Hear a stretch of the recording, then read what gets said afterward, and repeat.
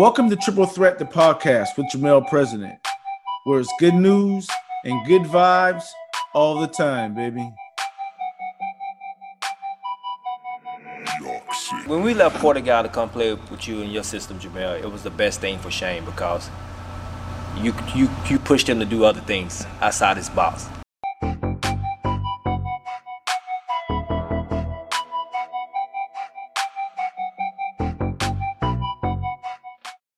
You can follow us on Facebook and Instagram at Jamel President and on Twitter at President Jamel. Make sure to subscribe to this podcast as I'll be bringing you a new interview every month.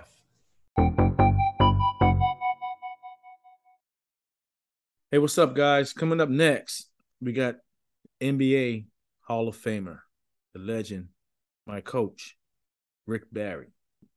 Rick Barry, we do appreciate his endorsement of the oatmeal recipe.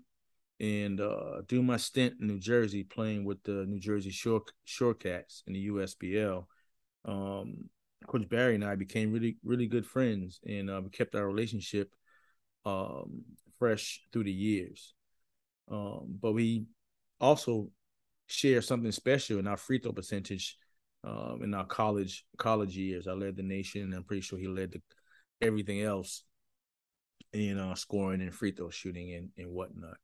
But great interview with my former coach and talking about the NBA, college, the whole nine. So let's get into the interview.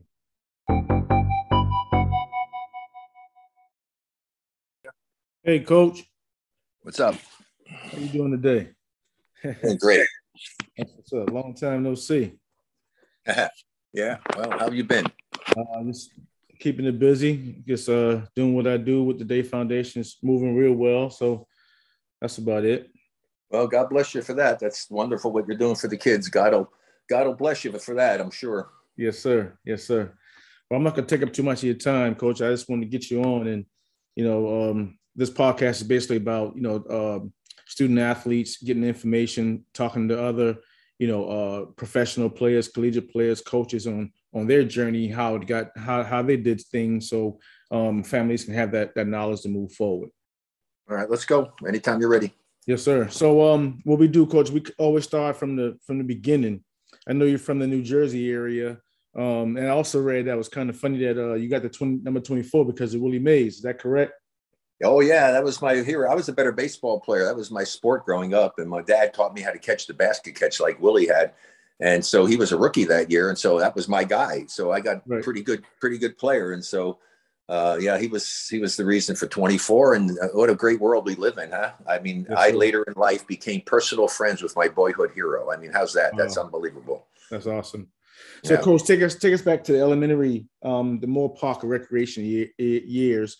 And when you started and who introduced you to the sport or sports particularly? Well, basically, my father was a semi-pro player and coach, and my father coached the St. Peter and St. Paul parochial grammar school team, and my brother was on that team. And my brother, as an 8th grader, was playing. I was in the 5th grade, and I made the team as a 5th grader. Wow. So I started playing at a very early age. My brother got interested. He was 9, so I was 5 when I first was introduced. And my father, thank God, knew the game and was a strict fundamentalist. And so he gave me the foundation to build on. It was fundamentals. And this is the thing I always emphasize all the time. You have to learn the basic fundamental principles and concepts of whatever it is you're doing in life, whether it's in basketball, whether it's in music, science, it doesn't really matter. You have to have that background. You just have to. And if you don't have it, then you're gonna be left, you're not gonna be as good as you can be, because then if you have talent and skill and ability, you know what to do with it because you understand the concepts of the game. So he taught me that. I always remember man-ball relationship, getting back, running, always seeing the ball when you're playing, screening off the boards, dribbling the right way. I mean, all the good fundamental stuff. That's very critical. And I know that's something you're doing, with your foundation and with the kids and all, and that's critical. And so you're doing them a huge favor because you have the first person that gets them is so critical, because if he doesn't do that, what happens is they develop bad habits. And it's the easiest thing in the world to do in life is to develop a bad habit. One of the most difficult things is to break that habit. For sure. So you, so in rec ball, did you you play in a rec environment. Was it a strong, like a recreational program that you play other teams? It was a league. It was a league that they had in Elizabeth, New Jersey, where I grew up, and we played in the league, and that's what I did. Then I would go to the park, though. I mean, I grew up in a multicultural area, and I would go to the playground. I mean, I would play with everybody, you know, the blacks, the whites, the Asians, whoever hell was there. We all played ball on the playground, you know, and falling down and getting rocks in your knees, all the other crazy stuff that happens out there. So, and I did that all the time. So that was part of what I did, and what helped me to develop as a player. I spent a lot of time doing it. And then I go out on my own, in the summertime. When I was in high school, when I finally decided to go with basketball instead of baseball, I would just go to the park all day. My mom would make me breakfast and make a lunch for me. I'd leave. I wouldn't come home till dinner time. I'd go to the park. If there, I'd play. If nobody was there, I was practicing. I was shooting. I was doing tip drills. I was dribbling. I was just spent the whole day just working on my game. Right. So in high school, Coach, take us back to the high school era when, you know, say your freshman, sophomore year, you started playing, and then you got the interest of playing the next level of college. So take us back to the high school years when those times were started to really peak for you. Well, that was actually a difficult time for me when I got into high school playing, especially when I got to the varsity, because we had a coach that I was going to quit basketball. He was crazy. He screamed and hollered and yelled, and my father and my brother had to talk me out of stopping playing. They said, you can't stop. You know, you got a chance to get a college education and be a really good player. And thank God they talked me out of it. So it was not a great situation for me when I was playing, in high school. And then the best thing that had happened was my choice to go to the University of Miami when I got recruited. And Bruce Hale was the coach there, and they played a pro style of basketball, up-tempo game. And he was a former NBA player, a great player. And that probably, other than my father helping me so much and my brother, that probably was the best thing for me, because I really had 4 years, because you couldn't play varsity as a freshman back then, but I had 4 years and you couldn't go into the draft early. Right. So I had 4 years of basically minor league training for playing NBA style basketball. Wow. And that's one of the reasons why I came into the league and was able to do what I did, because to be honest with you, it was easier in the NBA than it was in college. In college, the entire defense is always geared to stop me. Box and one, triangle and two. I go to the pros. I got one guy guarding me. I mean, seriously, Jermel, I'm telling you, one guy. I said, this is unbelievable. I only got one guy to worry about here. Of course, I had to try to trick if I get by him, I had to trick the big guys and try to shoot it over Chamberlain and Russell and those guys. But I was able to make first team all pro as a rookie. That just doesn't happen very often. Doesn't happen. In this timeout message, we have Janet Carter. So if I had unlimited resources, it would be wonderful to have a program that would be in the community that would be easily accessible to students and student athletes, and really any kid to gain the knowledge that they would need for, wellness, but also to provide not just information, like not just standing in front of them and teaching them, but providing them with the tools like cooking skills, or taking them to a grocery store and shopping around with them, or actually giving them healthy food.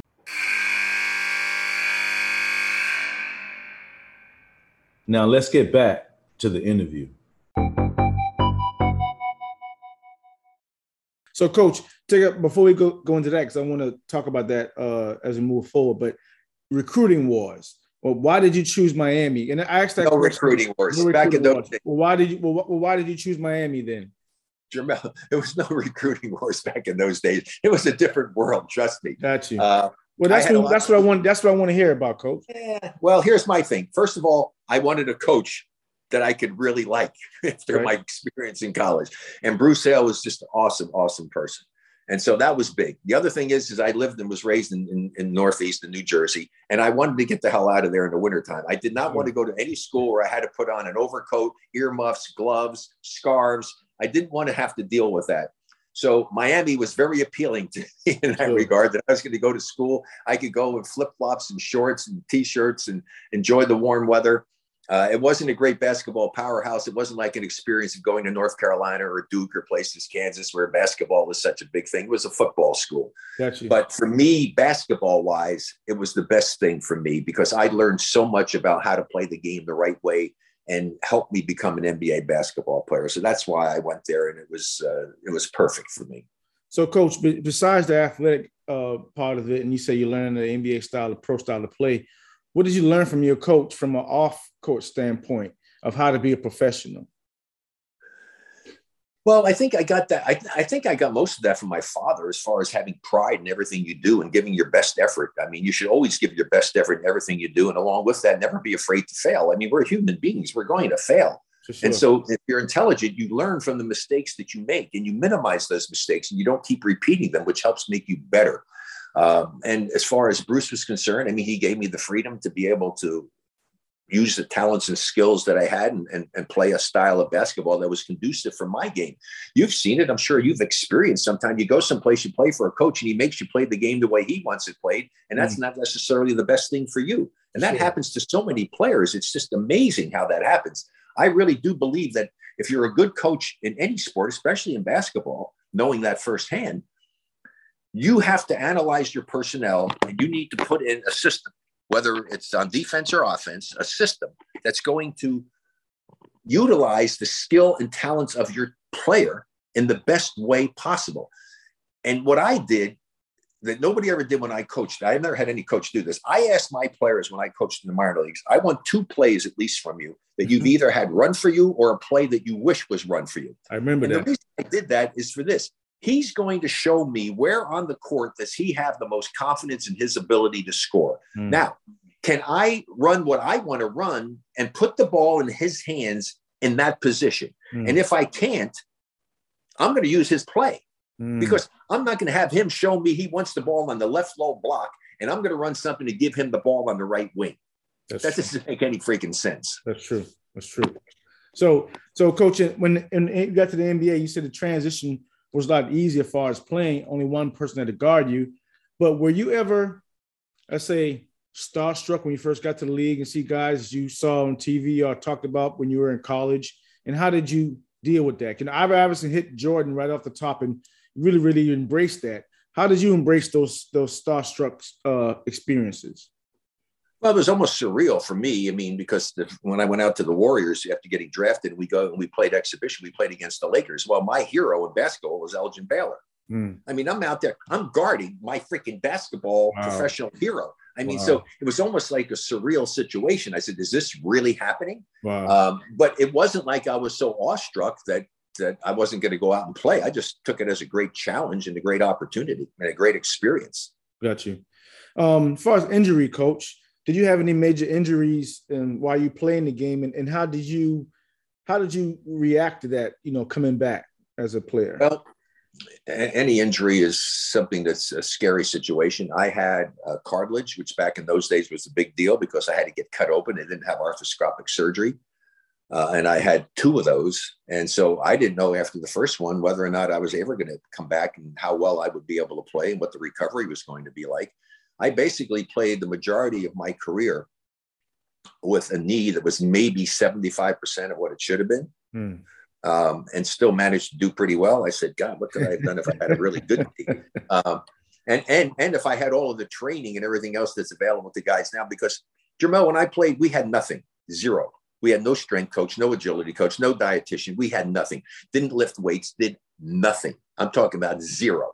And it was just a whole different world. And that's why when some people come up to me and say, well, Rick, you guys in your time, you guys couldn't play with these guys today. And I said, are you actually serious? I said, do you understand how much better we would all be if we had available to us what they have available to them? I tell people I would be faster, stronger, quicker, more endurance, jump higher. It'd be crazy how much better I would be if I was playing today than when I played back in those days. That's a profound statement, Coach.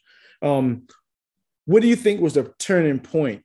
So you got into the league, you did really well when you got in as a rookie, but when was the turning point when you were like, hey, I got to figure it out. I really, really belong here and I'm going to take my game to another level? Well, I think that for me, the realization that I could be a pro player came when I was in college. I was a sophomore, and we had a big center named Mike McCoy, a 7-footer. And Lou Mose, who was the general manager of the Los Angeles Lakers, came out to scout him. And after it was done, they asked him, and there was a story in the paper. He said, well, I'm not sure about McCoy, but I'm going to tell you right now, Rick Barry is going to be a great NBA basketball player. This is after he saw me as a sophomore. Wow. So if you've got the general manager of the Los Angeles Lakers making a statement about you, that gives a hell of a lot of confidence to me to realize that, hey, I have a chance to do this. And so I really got serious about working at the game, but it was a great incentive for me. And so that was probably a big turning point. And then I had the good fortune of getting to know Jerry West during those exhibition games when I was a rookie, and sat down and talked. He says, Rick, look, I'm going to tell you something. He says, you're going to be a great player. He said, but what you have to understand is that you got to be prepared that you're going to go around the league and they're going to make adjustments and they're going to adjust to what you're doing and try to get you to do other things. He said, so you have to be prepared for that and be ready for it. And I always kind of was in that regard, because I didn't really have offensively any real weakness offensively, because I could drive left, drive right. I could shoot this ball. I could finish. I could make my free throws. And so I always had the confidence. And I think that's the critical element. And one thing that you have to get if you want to really be great at anything is you have to have confidence in yourself and your abilities to do what it is you spent so much time training to do. And if you have that confidence, you eliminate the one word from your vocabulary and from the world that is, it's used so often. I almost want to throw up sometimes when I hear it. How many times you hear, oh, pressure this, pressure that, pressure this, pressure this. Trust me, there is no such thing as pressure in the real world unless you allow it to become a reality. There are situations where you're going to be asked to perform at the highest level possible. A lot is on the line, perhaps winning and losing a game or a championship. But the thing is that you're still being asked to do what you've trained to do. And so if you believe in yourself, you live for those situations. I tell people that if I could control and go back in history and go back in time and control what took place in my career, I would want every game I played in to come down to the last 10 seconds, and I want the ball in my hands.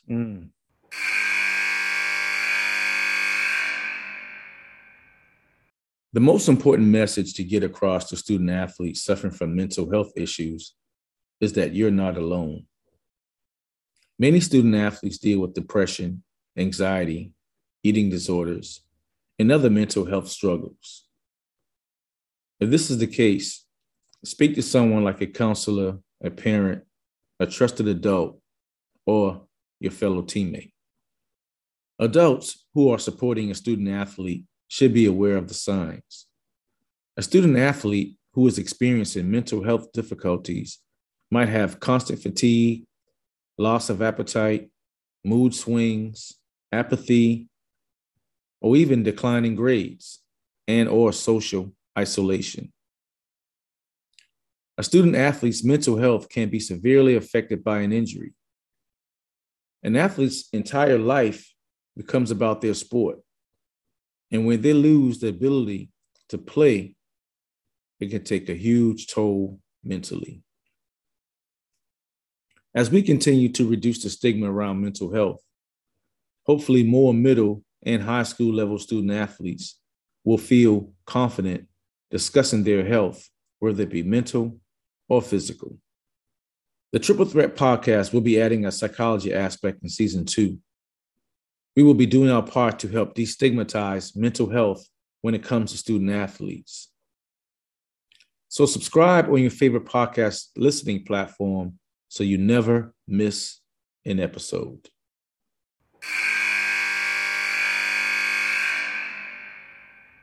Now let's get back to the interview. That's something to think about, because you're absolutely right. If you're practicing for it, there's no such thing as pressure because you're prepared for that.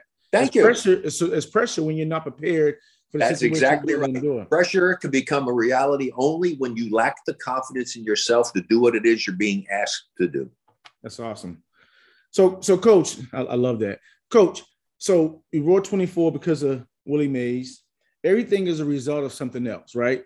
So one thing that we have in common, I led the country in free throw percentage my senior year at 90. And I'm proud of you for doing that.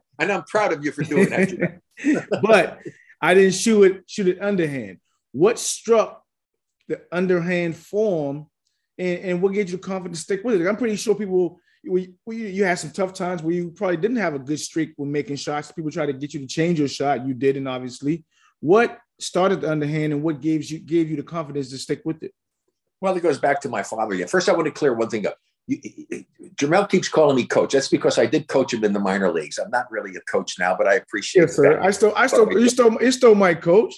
That's okay. I'm giving you life coaching lessons now here as far as basketball. So it's my dad. My dad shot that way. My dad said, son, I think you can shoot better. I was maybe a mid 70% shooter. And, to me, if you're not 80%, you're not a good free throw shooter. I'm sorry. I mean, that's 4 out of every 5. I mean, God, nobody's trying to stop you. Same ball, same size, same distance, same ball, same size basket. How the hell do you not make 4 out of every 5? Nobody's trying to stop you. It's just pathetic.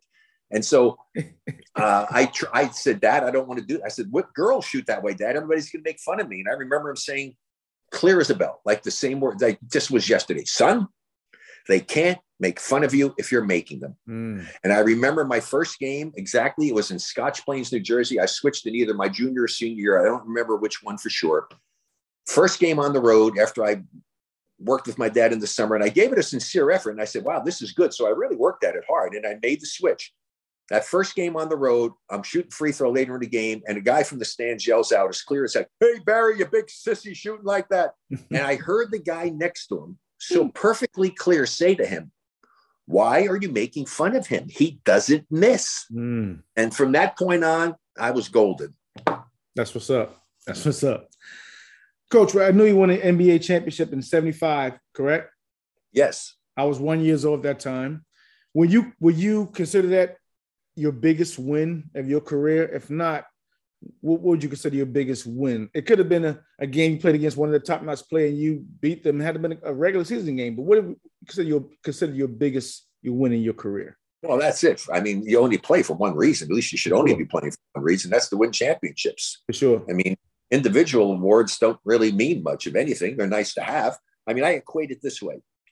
So you've got a birthday cake, you've got candles, you got icing, you got flowers, you got all this wonderful stuff that they put on it, right? Take all that and put it on a plate with no cake. Looks like a big mess in there. Right? I mean, seriously. Right. So you got to have the cake, and the championship is the cake. So I got the cake, and fortunately, because I did a lot of things well in a lot of different areas, I have a lot of the adornments. I have the candles, and I have the icing, and I have the cherries, and I have all that good stuff. And I have a lot of individual accomplishments that I did that make the cake look a little bit better. That makes sense. So, when we were at New Jersey, Coach, Clifford Ray is one of your best friends, your close buddies. How was your relationship, when you would say, with Cliff? Was he one of your best friends, throughout your career? And how did you guys become friends? Well, he's one of my best friends in life. I mean, we're like brothers. And for sure. I met him. I went when he got traded from the Bulls to the Warriors. I actually picked him up at the airport, and he couldn't believe I was there to pick him up. I said, later on, I thought, I said, Clifford, I may be dumb, but I'm not stupid. I said, look, I make a living off of the pick and roll plays, and I want my big guys coming out to put himself in a position that I can use them and turn them into screeners. I said, if you do that, I'll get you a bunch of dunks. And I always tried to get Clifford to dunk early in the game, because then he'd keep coming out to be in a position so I can use him as a screener. And I actually do think, I'll say this, I mean, I defy anybody, somebody to find anybody who ran the pick and roll play better than Clifford Ray and I did. I think we ran it better than anybody ever did. Today, they run it in stupid angles.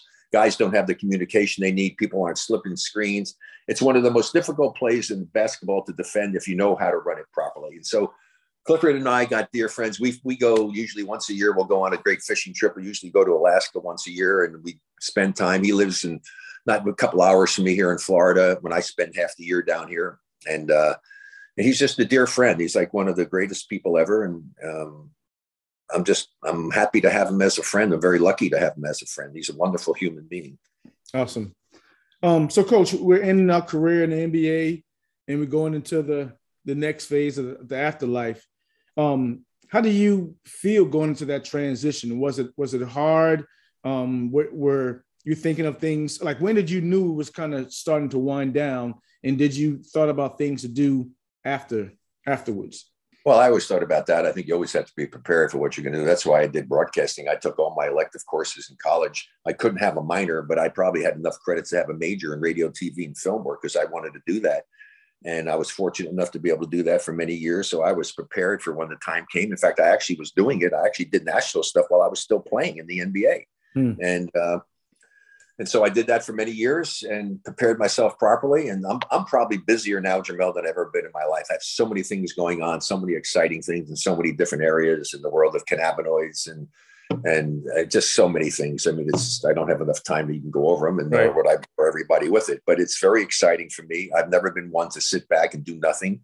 I'm into pickleball. You got to keep yourself. You have to have a passion. I used to do long driving in golf, and then they took that away. And because I love to compete, that's what I missed more than anything was competing when I played. I had to give that up, and so I found long driving in golf, which I did, and won some world championships doing that in my age division. And then when that ended, I had to find something else. And my wife introduced me to pickleball. And now I've done that. I've won some world and national championships in pickleball. And just to immerse myself into that, I have a company called Pickleball Connections that we're getting started up. That's very exciting, involved with a cannabinoid company that's the sponsor of the Professional Pickleball Association. We have some unbelievably great products and a lot of things I'm involved in that are extremely exciting. And so I'm an A-type personality. I'm not going to go just sit down and do nothing. I mean, I'm always active. I'm always doing things, and I love challenges. And so, and thank God I'm blessed with, with good health at my age. Just turned 78. I tell I'm 78 and feeling great. Good.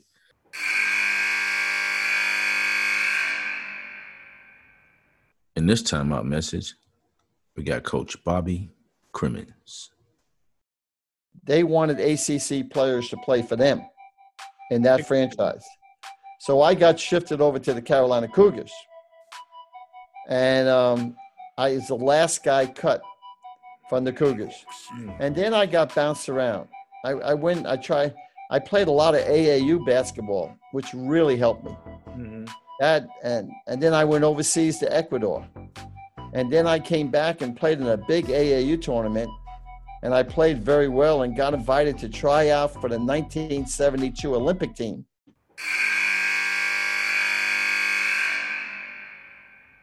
Now let's get back to the interview. Rick, when you were coaching me and you are coaching student athletes, what benefit do you get out of that, of giving this game to student athletes and kids as a whole? Because it's very rewarding for me where I can teach a kid that's have a blank slate, and that at 3 or 4 weeks, they're through doing things they've never done before. What benefit that you get from working with young student athletes or coaching per se? Well, I think what you're doing is certainly commendable and very, very important, because you're getting them first. And like you said, to have a clean slate, they don't have bad habits. You can get them, you can mold them, you can help them as far as the sport is concerned, and along with it, instill qualities in them to help them in life in general. I mean, that's an important thing, because it's not just about them as an athlete. They're a person first and foremost, and their life is going to be way beyond and a lot longer in normal life as opposed to sports. And so they have to be prepared for that. And so if you can prepare them properly to learn to get a good education, to apply themselves, to have the pride that I talked about, to number one priority for kids. Every time I talk to them and I see some young people, I said, do you know what your number one priority needs to be? And they look at me and I said, it's get a good education. Find something you have a love and a passion for and apply yourself to it. Have a goal. Try to see if you become a great athlete. Go for it. Give it everything you've got, but be prepared that the chances of that happening are fairly slim.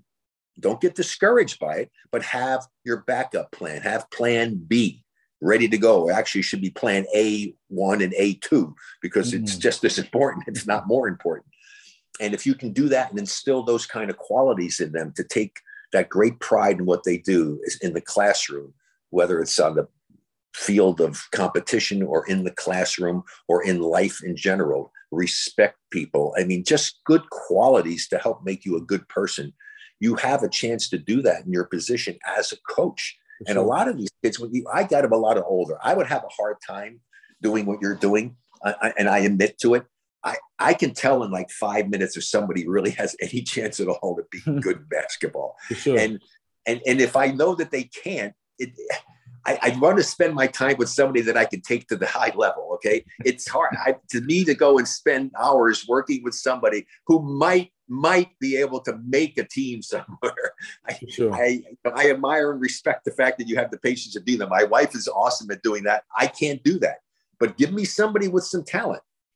And I really love doing that. It's very rewarding to me. And when I coached in the minor leagues, to see some guys, and it was astonishing to me to see how many guys came from reputedly great programs. And I was shocked at how poor fundamentally they were and the things that they were doing. I just couldn't even believe it. So it's an interesting dynamic, but what you're doing, you've got them at the right age. You can be incredibly helpful to these young people, and God bless you for what you're doing, but just instill all the great qualities for life and for the sport of basketball. And God will continue, I think, to bless you for what you're doing, because you're going to change the lives of a lot of kids by doing what you're doing. And I appreciate that and respect it. Yes, sir. I'm a dad, Rick, and how much I wanted, much so, to like give him all that I have so I can get him to the next level that I've never been at. But sometimes it's hard, right? Because sometimes he wants to be a kid. Sometimes the regimen that needs to be, he's not into yet. He's absorbing it. He's filling it in. But my question to you is that you having 4 or 5 kids that played at the next level, what tips you have on other parents, dads that's listening, on how to be effective of getting that through? And before you answer that, in inclusion, do you think it was a lot easier than being more receptive because you played at a high level versus, a parent that's, a teacher that's coaching his sons up to try to get to the next level? All right. Well, okay. A number of things there. I mean, first of all, every parent becomes one of the stupidest people on the face of the earth during their life with a child, because you will get to a point where you don't even know. How old's your son now? He's 11. Okay. You're getting to the point, you may get really stupid, Jamel. You don't understand it, because Dad, that's stupid. I mean, seriously, it's just the way life goes. And then later on, you're going to get smart again. Okay. And you can say, oh my God, my father got really smart again. But that's just normal life. Okay. It probably was more difficult with me being who I was. I was able to expose him to the game, teach him things, take him to camps. So I had all of that. But even my son Scooter, he once said, I could get the free throw. He could shoot the underhand free throw. Great. But he said, Dad, it's hard enough being your son without shooting underhanded free throws. Wow. And I said, you may be correct, but if you could shoot a higher percentage, you're doing yourself and your team a disservice by not doing it just because you don't want to have to be compared to me. And so I think it was very difficult. John, same way. I mean, why are you always going to bring my father up and doing stuff? I mean, it's not an easy thing to follow in the footsteps of a successful parent in the same profession, regardless of what it is. And I think most people will tell you that. It's great if you can do it. It does provide a lot of wonderful opportunities that you might not have gotten if it weren't for that. But as a parent, it goes back to what we talked about initially. Expose your child to a coach who will fundamentally make them a sound fundamental players. Fundamentals. The most critical thing you can do. And expose your child to various sports and activities. Let them make the decision as to which one they really like and support them. Don't try to live your life vicariously through them and make them do the things you wished you had done or wanted to do. It's their life. Let them make the decisions and you be there to support them and encourage them. Makes sense. And basically that's most effective way that you would say to put that, right? No certain discipline, no certain talk, no certain environment. Just let them. You're going to put the characteristics we talk about, or the qualities in there, right? The taking pride in what you do. I mean, things of that nature, that once they make the decision to do it, if you've instilled those types of characteristics into them, they're going to have a better chance to be successful at whatever that endeavor happens to be. And it doesn't matter if it's sports or not. Exactly. It's the same. You should approach everything in life the same way. It doesn't matter. I mean, if you're a musician, you got to learn the basics of the instrument that you're playing. You have to understand what music is all about. But don't force it down their throat. Let them make the decision. That's why I say expose. I did that. I found out I didn't want to play football because, I mean, I was a skinny little guy growing up. I tried to discourage my kids. I never said they couldn't. And all of them, but my son Canyon, of my 5 boys, all of them played at least 1 year of tackle football, which I didn't want them to do, but I let them do it because they have to experience. It's their life. And they found out for themselves that that's not what they wanted to do, fortunately, and didn't get hurt. And so that's what you want to do. Be there to support them, but expose them to as much as possible so that they get a well-rounded view of what's out there, what's available, and try to find what it is that pushes their buttons and gets them passionate. Makes sense. It's a common topic right now, coach, in mental health. Back in the days, I ask my guests all the time. Back in the days, we would say, stick your head down, deal with it, toughen it out. But now it's a whole different conversation about it. What's your take on mental health in athletes, and what would you suggest resources for them to look into if that's a situation they're suffering from? Well, I'm not an expert in that, so I'm certainly not going to give advice out. That's something you'd have to have a psychologist or somebody else who understands that and knows that to make recommendations. I certainly wouldn't want to be the person to give that type of a recommendation out. I just think that if you see that your child's having some difficulties or some problems with things, go in and, maybe meet with the school counselor or somebody and get somebody who's an expert in that field to try to help you in that area. Don't try to be the end all and the answer to everything for your child because you're not an expert in everything. Go get somebody who really knows that area where they may have some difficulties or have some problems to be of assistance to them. But coach, do you think when people say this person's been in a drought, he hasn't scored, have been donuts for a couple of games, he's going through some stuff off the court, do you think as athletes can that be equated to a mental health, or are we just saying we're just in a slump? Well, I think everybody goes through some slumps at times, and I think it's just a matter of whether or not you have the strength of character to be able to get yourself through it. And again, it comes down to this. Right. If you have confidence in your abilities, it's not going to affect you because you're going to realize, it was so funny. My son, Canyon, is so freaking smart, master's in nuclear engineering, never had a B, whatever. And I said to him, son, look, you got to keep shooting. I mean, if I miss my first 10 shots, I guarantee you I'm taking that 11th one because the odds are in my favor. And he goes, Dad, the odds aren't in your favor. Every time you shoot, it's 50-50. It either goes in or it doesn't. I said, okay, mathematically, you're correct. But I believe the 11th one was going in, which is the important thing. You can't be afraid. Scorers have to, you got to shoot the ball to score. So you can't get discouraged. Hey, the greatest story of all is my 7th game against the Bulls in the Western Conference Finals in '75, and we won the title. I was stinking up the gym. I was like 2 for 14. So I was horrible.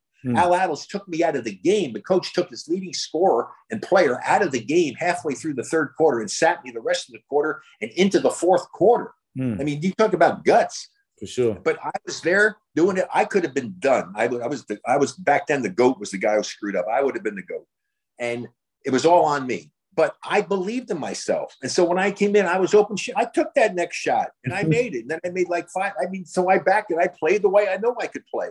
You have to have that confidence in order to overcome those types of situations where things aren't working for you. Understand in basketball and even in life, offensively basketball, it's a roller coaster. Right. It's up and down, up and down.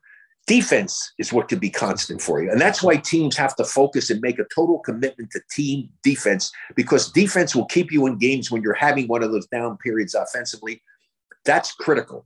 And so if you have confidence in yourself, you go through those little things. Hey, it's down. I'm not doing well with that. That's okay. You keep playing. And here's the thing.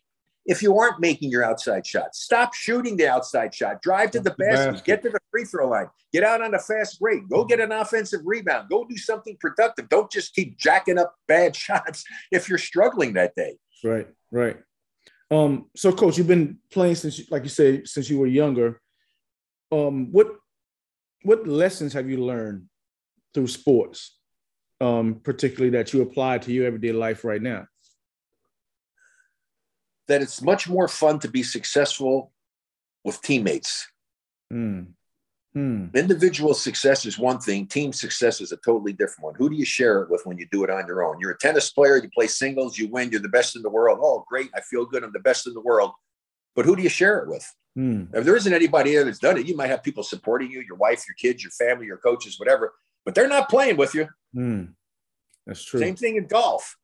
That's true. That's why basketball, when we get together, I was just with my guys. We just did some interviews and stuff because we were finally going to get a documentary about the Warriors 74-75, greatest upset in the history of NBA finals and in all major sports. It's going to finally get done. And we did that. We got together. But it's so great when we get together because we were a family. We shared so much together, our emotions, our successes, our failures. It's just so much more rewarding to be a part of a team than it is as an individual. Now, would I like to have known that I was the best player in the world? Yeah, but in a team sport, you never are. You can maybe become one of the best at your position.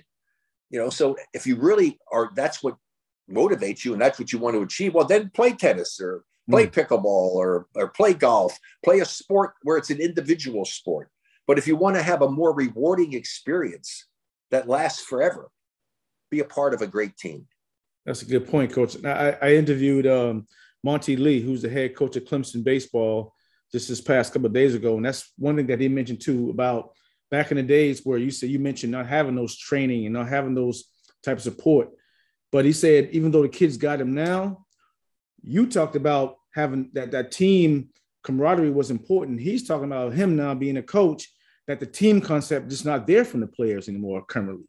They don't have a team concept. It's more of an individualized approach because they do a more individualized thing to get better for a team. What do you think? Yeah, well, it's also because of the money and what the opportunity is. And so that's changed the dynamic, considerably. There's so much of the thing with the money involved. That's why the parents get involved and they see them to be able to go ahead and change the life of their families. And so there's a lot more to it, but you still have to keep a level head. And that's where it's up to the parents to try to keep a child looking at it realistically and don't spoil them rotten. I mean, these kids get so spoiled at such an early age now because everybody's after them. They want to get them to go to their school. They want to get them to be a part of the money they're going to make. It's really, I feel sad for a lot of these kids and the stuff they have to go through. It's a much more difficult time to be involved in sports to try to get to the professional level than it was back in my day. There's no doubt about that. And there's so many more kids out there doing it because there's so much more available to them to help make them better. And the publicity is so big now. Back when I played in 1975, Jamel, our finals in the NBA were on delayed television. Wow. I didn't even know that. He made a name for himself as a star for the College of Charleston basketball teams in the mid to late 90s. And now, Jermel President is doing what he can to make sure that the Charleston area kids have a chance to succeed on the court and in life. So I want to, give some of that back to the community as well. After college and after playing professionally, I started the Day Foundation just to be that wealth of knowledge to the kids in the community and parents as well. College of Charleston Hall of Famer Jermel President said he saw a need for this while he was in school. So he founded the nonprofit Day Foundation. And its philosophy for success is based on what he calls his oatmeal recipe. Let's go and finish together. Basically teaches the game of basketball, focusing on skills, development, nutrition, and education. Not only SAT, ACT type stuff, but education for parents in how to navigate through the different levels of athletics. In closing, we got the oatmeal recipe, Coach. Last three questions. And the oatmeal recipe is basically skill development, education, and nutrition. The same product that we're happy to have your endorsement with a couple of years ago when you were here. In skill development, how important is skill development when it comes to professional and sports? To you, I want to talk about skill development, education, and nutrition. So talk about skill development first, how important it is and how do you apply it to your everyday life? Okay, well, first of all, I would put education first because you have to be educated to have the skill development because you have to learn it, right? So education, skill development kind of go hand in hand, right? You have to be educated in the skills of what it is you're trying to do. So those would be like 1A and 1B. And that's the most critical element of all of that. And then, of course, now you're into stuff. I mean, we ate the wrong stuff before games. We didn't have any of the stuff these guys have now. They have all these nutritionists. What's the best thing to do? Every drill that you do, every lifting that you do is all sports specific now. I mean, you lift a certain way depending upon the sport that you're playing. And so it's very sophisticated. And so there's so much out there and available for these youngsters to be able to take advantage of. But number one, and 1A is what it is, education, and learn the fundamentals of the skills of that particular sport. I can't emphasize that enough. And then, like you got the other stuff there, the nutrition is part of it because you want to stay healthy. You want to eat the right foods to have the right energy and be able to utilize those skills that you've worked so hard to develop to their fullest. For sure. Well, Coach, it's always a blessing to talk to you. I appreciate you supporting, all of my programs, the Day TV, when you were here, the podcast. So again, I appreciate you. Was happy to meet you, playing for you. So again, I appreciate all you do with the Day Foundation. And thanks all the time.